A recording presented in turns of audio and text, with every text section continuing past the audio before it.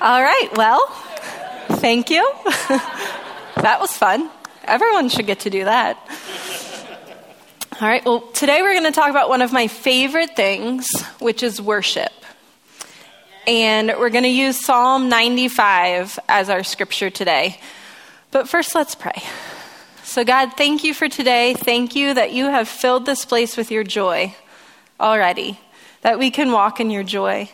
I pray that you would open our minds and open our hearts to worship so that we would be able to worship you more fully in the future. We love you, Jesus. Amen. So what is worship? Worship can mean different things to different people. We can use the word in different ways. Worship is classically defined as a verb that means to show reverence and adoration for a deity or to honor with religious rites. So we could talk today about living our lives from a place of worship or different ways we worship, but I'm going to talk specifically today about worshiping with music corporately as a body. But understand that that doesn't really happen in isolation. It really spills over into different ways we worship and into the way we live our lives from a place of worship, okay? So, my hope today is that I can put words to something that you've maybe experienced in the past during worship, but you haven't really known how to describe it. Or if you haven't experienced what I'm going to describe today, that it ignites like a hope inside of you, a desire for something new and deeper and more intimate in worship. Worship is something that is intensely personal. Any person in America that's gone to a church in any denomination probably has an opinion on worship. What they like, what they don't like, what they think is good, what they think is bad, what type of instruments they believe should be used, how the congregation should respond, if they should sit or stand or kneel or raise their hands or dance or shout. People have opinions about worship. For me, I really love the worship that we have here at Vineyard Northwest. It feels like home to me. It's the highlight of my week. It's kind of like my week culminates in this peak of worship, and then it sets me off on the new week. I love being here in this room with these people, with these musicians, and just worshiping together as a body. Makes me feel like the most alive of the whole week. But I didn't grow up with that mindset of worship, and I didn't grow up with that style. I grew up actually in a Presbyterian church, and we had organs and choirs and pianos and hymns and different things. And I really didn't understand worship. To me, back then, it honestly felt a little bit like a placeholder. Like, well, we just do this to kind of fill some time during the service. Or we just do this because it's tradition, and we always sing a song after the sermon. Or, well, the choir really likes to have a turn, so they always get to sing during the offering. Or really, sometimes it felt like we added the music in to make the service more enjoyable, more palatable, less boring. I mean, I didn't have a great mindset of worship back then. But as I've grown in learning about worship, I've had a deeper understanding, and my intentionality in worship has changed, and my heart posture towards worship has changed. Now, music in and of itself is enjoyable. God created music, and he created us to enjoy music. And again, we all have our own different perceptions about what constitutes good music. But at the very base level, we were created to respond to music. And so when we take our affection for God, which can naturally elicit an emotional response from us, and then we combine it with music that also naturally elicits an emotional response from us, and we combine those together, that's worship. And it's powerful and it's transformational. It's the combination of those two things. Now, we as the Vineyard Church, we have a pretty cool heritage when it comes to worship.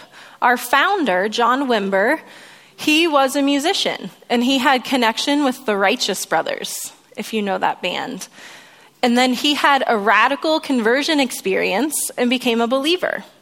And so he came into worship, and he very organically kind of birthed this new worship movement within the Vineyard as our movement grew. And it was this worship, it was this authentic, heartfelt worship of singing to God. See, before this, worship had been mostly, let's sing about God. God is great. And he kind of changed it to, let's sing to God. God, you are great. And it turned worship into this like more intimate, heartfelt experience. This was in the late 70s when this first started. And it's now something that we as a Vineyard movement have really contributed to the body of Christ as a whole.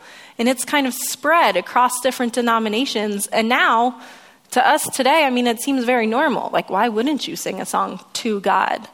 But back then, it was revolutionary. So here's a quote from John Wimber about worship. Worship has a twofold aspect. We lift him up and exalt him, and as a result, are drawn into his presence where he speaks to us. So his quote perfectly sets us up to dive into Psalm 95. So if you have your Bibles or your phones, go ahead and turn there, scroll there. Come, let us sing for joy to the Lord. Let us shout aloud to the rock of our salvation. Let us come before him with thanksgiving and extol him with music and song. For the Lord is the great God, the great King above all gods. In his hand are the depths of the earth, and the mountain peaks belong to him. The sea is his, for he made it, and his hands formed the dry land. Come, let us bow down and worship. Let us kneel before the Lord our Maker. For he is our God, and we are the people of his pasture, the flock under his care. Today, if only you would hear his voice. Do not harden your hearts as you did at Meribah, as you did that day at Massah in the wilderness, where your ancestors tested me. They tried me, though they had seen what I did. For 40 years I was angry with that generation. I said, they are a people whose hearts go astray, and they have not known my ways. So I declared on oath in my anger, they shall never enter my rest. So I've read a Vineyard philosophy of worship that was written by Alexander Venter. He actually worked with John Wimber back in the day, and he's a South African Vineyard guy. So he wrote this Vineyard philosophy of worship using Psalm 95, and I'm going to use that today to kind of jump off of.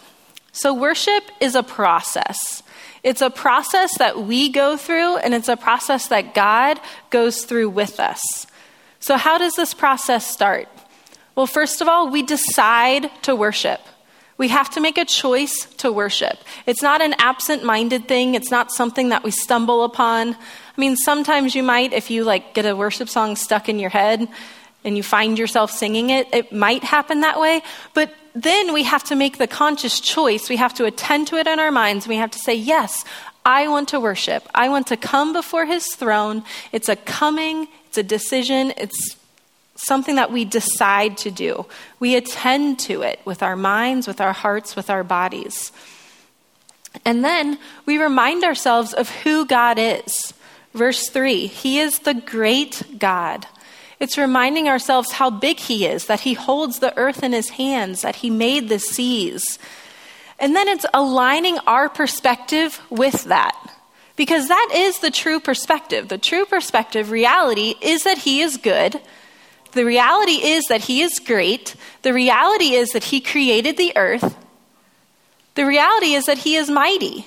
And so when we sing these songs, when we come before him, we make a decision to worship, we remind ourselves who he is, it realigns our perspective, and we bring ourselves back to center, back to true north.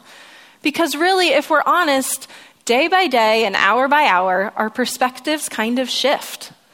And the mindset of the world just kind of seeps into our mind, and suddenly we're going this way, and we're forgetting. So worship, coming before him, and then reminding ourselves, bringing ourselves back to center. Oh yeah, he is good. Oh, he does love me. It's reminding ourselves of who he is. I talked with Tyler a little bit this week about worship, our worship leader. And he said that honestly, sometimes the first 10 to 15 minutes of worship can feel a lot like getting over ourselves. And that's true. We have to kind of get out of all of the gunk and the things that we were thinking about as we came into the room, and we have to kind of move beyond that. Now, this doesn't have to be a super solemn occasion. If you were here for the first song, that was not a solemn occasion. Okay, the coming before his throne, we actually do it with joy and thanksgiving. Come, let us sing for joy to the Lord. Let us shout aloud to the rock of our salvation. So we have to actually sing. Okay, this is not just thinking about God, and it's not just talking about God, it's singing about God and to God. Now, I am not the best singer, to put it mildly. I would never, ever want to stand up here with a microphone and sing for you all. And I'm not doing it. You wouldn't want me to either. But I think part of why worship involves singing is because it's vulnerable. It's a vulnerable act. You know, like thinking thoughts in my mind to God, praying, that's really safe. Even me standing up here talking about God to you guys, that's a fairly safe thing to do. But singing, whoa, not safe at all. We have to kind of take ourselves and put ourselves in a vulnerable place. But also, it's taking our thoughts and it's taking our words and it's adding music to them. It's adding tune, it's adding rhythm, and it's taking the words that maybe mean a lot to us, but when we add the music to them, man, it just explodes. And it's so good. But this verse also says, let us. There's power when we come together and worship. When we are together as the body of Christ and we are worshiping together, there's power there. Things happen when we worship together. Sometimes God decides to come and a sensation of his presence just kind of goes through the room.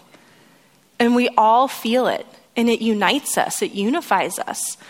Other times he comes and he releases healing, or he releases freedom, or he releases a certain emotion in us. And we all can feel it and tap into it together. But because he's so big and because he's so great, he can also, whilst moving corporately, he can also work inside of each of our individual hearts at the same time.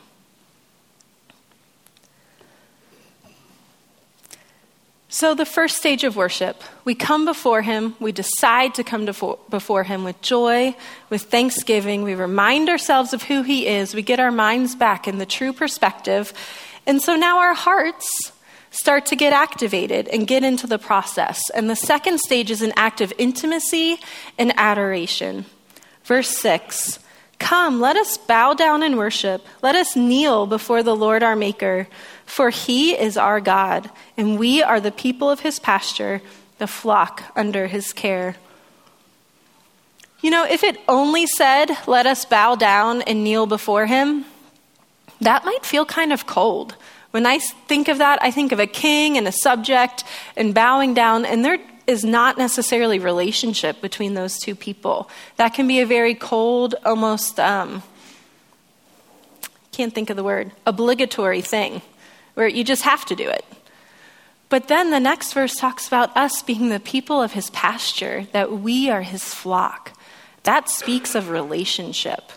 So it's both and. It's reverence and it's intimacy. So our response to his greatness, to his mightiness, to his goodness is to adore him, to revere him, to bow down before him, to surrender our hearts before him, to tell him that we love him. And when we do that, we can experience this almost indescribable sensation of truly being his, and likewise of him being ours. We get to experience that. I read this week that it is in this stage of worship that we can truly experience the numinous. And I didn't know what numinous meant, so I had to look it up. But then I loved it. There are 3 definitions of numinous. 1, supernatural. 2, filled with a sense of the presence of divinity. And 3, appealing to the higher emotions. When we get to this stage, when we are revering God, we experience the numinous. We experience the supernatural, we experience the presence of God, and we experience higher emotions. Now, this can and should look different for different people. And this can and should look different for the same person on different days and different times. We are not robots. It's not like the presence of God comes into the room and we all stand up as one and put our hands up and say, God is good. That's just not how it's going to happen. He's a personal God. We have a personal relationship with him. So it's going to look different and it's going to feel different each time. But we're probably going to have a bodily response. You might find yourself becoming very still or even unable to sing for a time as he just ministers to your heart. You might find yourself dancing and even thinking, man, I don't usually dance. What's going on? You might find yourself lifting your hands or having the desire to lift your hands. In this stage, we really have to partner with him and allow that to work through our bodies. Now, with that being said, there are some songs that are just going to get the same emotional response every time. I have a song, the song When You Walk Into the Room. Do you guys know that song? We used to sing it a lot, and I'm not going to sing it. Someone said sing it. You can all just imagine. But there's one line in the song that says, when you walk into the room, the dead begin to rise. Well, when I was 12, I had an experience of dying and being brought back to life. So when I can say that to you and be fine. But when I'm in this room and worship is going and the presence of God, I'm experiencing the numinous, and that line of the song happens, I am undone. Every time. Because I'm brought back to the perspective of, oh my gosh, he's good. Oh my gosh, he saved me. And so there's just a physical response. There's an emotional response, a mental response. The presence of God affects us. So if we've truly reflected on who God is, we've truly attended in our minds, our response will be to surrender. Our response will be submission, wonder, and awe. This stage is marked by humble reverence and awe of him. Now you might be wondering, how does the joy and shouting of stage 1 mix with the humble reverence and awe of stage 2? How do those go together? It seems like there's a discrepancy there. But there's really not. So the best way I can describe it is to tell you a little bit about my mom. Okay, my mom's down here. Everyone say, hi, Mom. So my mom loves me. She loves me unconditionally. And she has told me from the time I was very little that she loves me unconditionally. And I would say when I was a little girl, well, what if I kill someone? Will you still love me? And she would say, yes, Sarah, I will still love you. What if I kill a lot of people? Yes, I will still love you. I'll come visit you in jail, but we'll have some things to talk through. I was like, okay, she really loves me. I mean, she knows like the best parts of me. She knows the worst parts of me. She's the person I call in the middle of the night when I feel sick. Even now, I call her and I'm like, I don't feel so good. And she talks me through it while Grant snores in the bed. She loves me wholeheartedly. However, when I was a little girl, she could stop me with a look. You guys know the look I'm talking about. And there was one day, I was in 4th or 5th grade. I was probably like 9 years old. And my brother and I were home alone. And we got into a fight, as only siblings can. And my blood just started to boil. I was like filled with rage at my brother. And I don't remember what he did. I don't remember what I did. But I remember that feeling of rage, and I just didn't know what to do with it. And I started running down the stairs to get away from my brother, and I started shouting at the top of my lungs every bad word that I knew. Just like a list of them. They didn't even make sense. They didn't connect with each other. Nouns, verbs, whatever. Just shouting them out. And I get down the stairs, and I go through the dining room, and I turn the corner into the kitchen, and Mom just got home. And she was standing there right by the back door with that look, because she had heard my whole tirade. And I literally skidded to a stop right in front of her on our tile floor and just like, oh no. And this was pretty out of character for me. Like, I was a good kid, right? Yeah, I was a good kid. This was very out of character for goody two-shoes, little ballet dancing Sarah. And I had this moment of like holy fear of her. But it wasn't true fear. Like, I knew she still would love me. This wasn't as bad as killing people. I knew she would still love me. I knew she would send me to my room. I knew that she would calm down. I knew that I would calm down. I knew she would come to the bottom of the stairs and she would call for me, and she would call me her child of the covenant, which is what she would say when I would get into trouble. And then she would tell me, she would reaffirm her love for me and tell me she was disappointed. I knew all these things were going to happen. I had this like holy fear and this respect for my mom. And that's kind of how it is with God. We have this respect for him, but it's underlaid with this utter confidence in his love and his goodness. It has to be connected to relationship. If you have a holy fear of someone or something and it's not undergirded by relationship, it is unhealthy. That is not good. We have to be connected. We have to connect this reverence and this awe with utter confidence in his love and goodness with us. Those go together.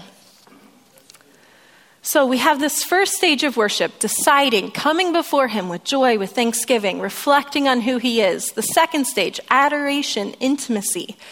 We're ready to go into the third stage. But first, I do want to clarify, this is a process, not a formula. Everyone say process. Okay? This means that it's not going to look the same every time. This means that sometimes you're going to come into worship, 30 seconds in, you're going to move from stage 1 to stage 2, you're going to be overcome by the presence of God, you're there. You're to intimacy and adoration right away. Other times, it may take like 30 minutes of joy and thanksgiving and making a decision to come and getting our minds back in tune. And it's going to look different for different people. This also does not mean that when Tyler makes the set list for every week, the first song has to be shouting and it has to say joy, and the second song has to be quiet and it has to say things about bowing down. That's not what it means. It's not about the words or the volume or the type of music that it is. It's about our heart posture and what we go through as we worship. Does that make sense? Awesome. So, the third stage, the last part, we hear his voice and we enter his rest. Let's pick up in the last part of verse 7. Today, if only you would hear his voice. Our minds and our hearts have fully attended and been open to his presence. Our bodies have had a posture of worship. At this point, it's almost hard to not hear his voice, to not hear his heart for us. Now, we don't have to go through this process of worship to hear his voice. Don't hear that. He can speak anytime, anyway. But it gets us into a position of being open and ready to receive. It makes it easier for us to hear his voice. So in verse 7, though, it says, if you would hear his voice. Are we listening? Do we take the time to say, God, what are you saying? And then when he does speak to us, are we remembering? Do we count it as true and do we hold on to it? You know, these last few verses in the psalm honestly kind of threw me at first. It's like, why are these in here? Why are we talking about the Israelites grumbling in the desert when the first part's all about like singing for joy? I don't understand why they're connected. But I think they are for a very important reason. See, the psalm mentions Meribah and Massah, and that happened in the desert after the Israelites were released from Egypt. See, the Israelites were the people of God, and they were enslaved in Egypt for a long time. And Pharaoh ruled over them, and he was a mean, nasty guy, and they weren't treated well.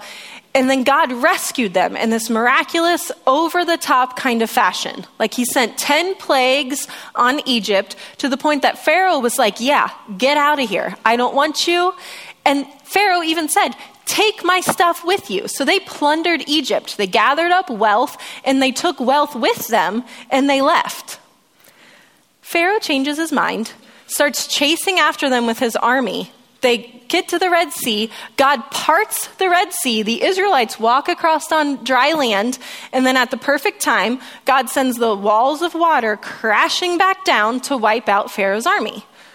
Okay, the Israelites, they had seen, like literally with their eyeballs, they had seen God rescue them. They had seen walls of water. They had seen the locusts come on Egypt. They had had arms full of plunder. They had literally experienced it. It was tangible for them. Then they arrive in the desert, and God feeds them. Manna from heaven comes down. Literally, bread from heaven just appears every day so that they can eat. But then they come to Meribah, and there they are thirsty. And they say to Moses in Exodus 17:3, why did you bring us up out of Egypt to make us and our children and livestock die of thirst? What? Like, do you really think God's going to rescue you in dramatic fashion, feed you from heaven, and then let you die of thirst? I mean, like, hindsight's 20/20, right? Like, we can look back at that and we can be like, y'all missed it. Like, it was right in front of you. But they forgot. They forgot that quickly the goodness of God. They forgot that he was their rescuer. They forgot that he was their provider. They just forgot. They got wrapped up in real life. Real life in the desert with all your kids.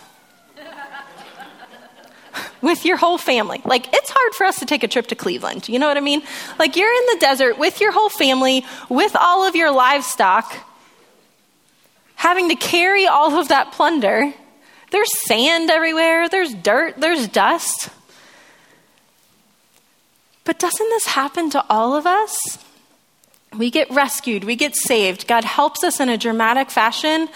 And then we get preoccupied with the stuff of normal everyday life, and we start to think that God's not big enough. Sure, he split the sea. Sure, the sea, the water belongs to him. Sure, he provided manna from heaven, but he's going to let us die of thirst. Of course, he's able to provide water in the desert. And then he does. Back to Exodus 17. Moses cried out to the Lord, what am I to do with these people? They are almost ready to stone me. The Lord answered Moses, walk on ahead of the people. Take with you some of the elders of Israel, and take in your hand the staff with which you struck the Nile, and go. I will stand there before you by the rock at Horeb. Strike the rock, and water will come out of it for the people to drink. So Moses did this in the sight of the elders of Israel.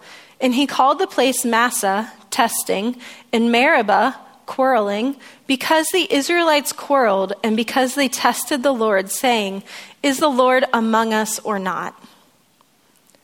Now, we could talk about water coming out of a rock in the middle of the desert with 600,000 Israelite men.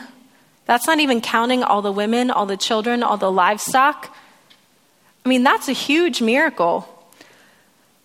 But what I want to point out is that this was not even a long time. It's not like this happened 40 years after they were released from Egypt. It's thought that from the Red Sea parting to Meribah, it was about a month. In Exodus chapter 14 is the Red Sea splitting. Chapter 15 is Moses and Miriam's song, where all the Israelites are praising God. God, you're so good. You rescued us. You're holy. You're amazing. Chapter 16, God miraculously provides them with manna and quail. Chapter 17, they're convinced they're going to die of thirst. I mean, like, this is quick. It happens quickly. Now, we can laugh. I can laugh because I know I've done similar things. God has done big things in my life.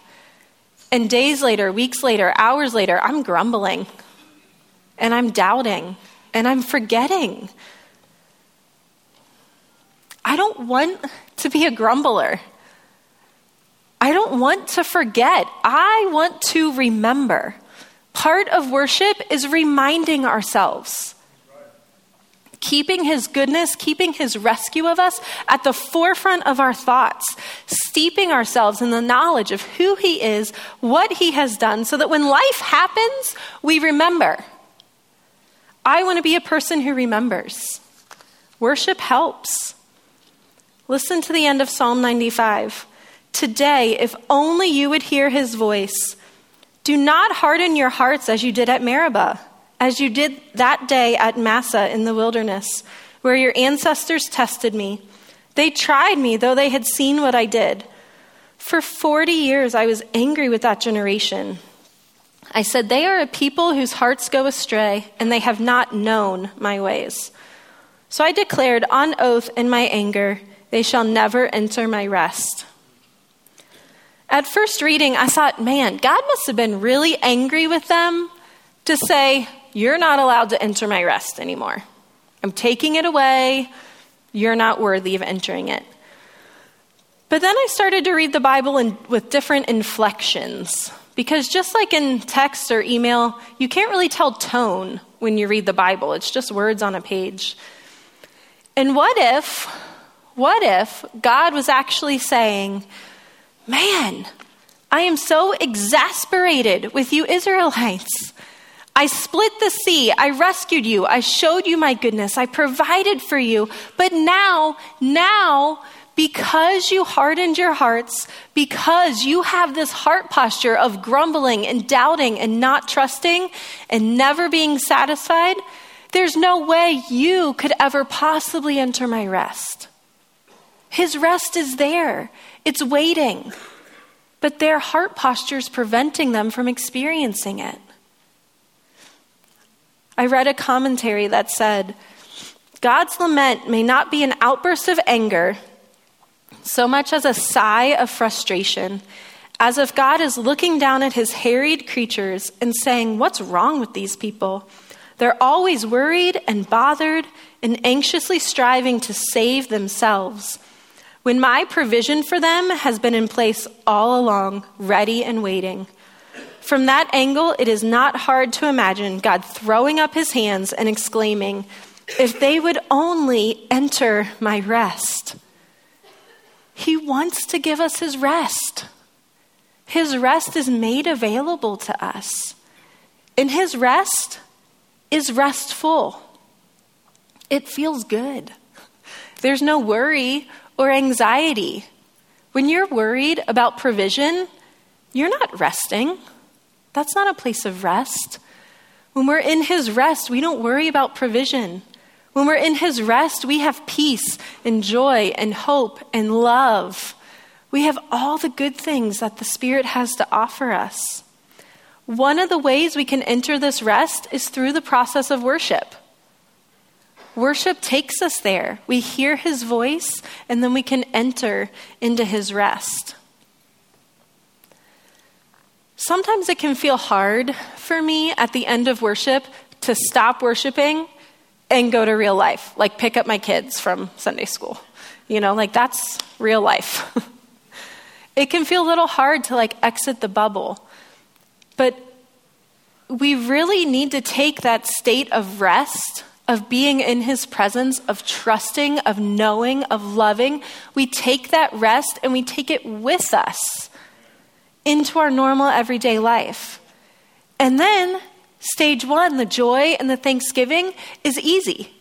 We're there. And so then stage two is easy.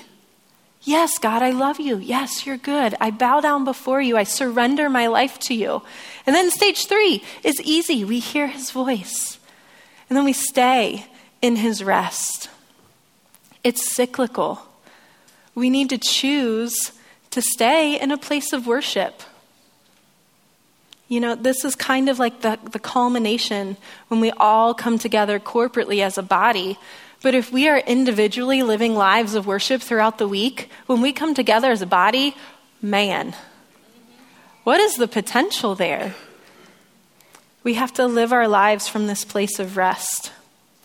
So we're going to worship in a couple minutes, and I want to encourage you to just be intentional. Be intentional about your thought process. Be intentional about being open to respond to what God is doing specifically with you and in the room as a whole. Maybe even open your eyes and look around every once in a while and just see, what is God doing? Try something different. Give yourself permission to try something new. So God, thank you that you have given us worship. Thank you that we are allowed to come into your presence. We are allowed to tell you we love you. We have free rein to speak our hearts to you. We thank you for that. We pray that you would fill this room, that you would fill our hearts, and that our worship would please you. Amen.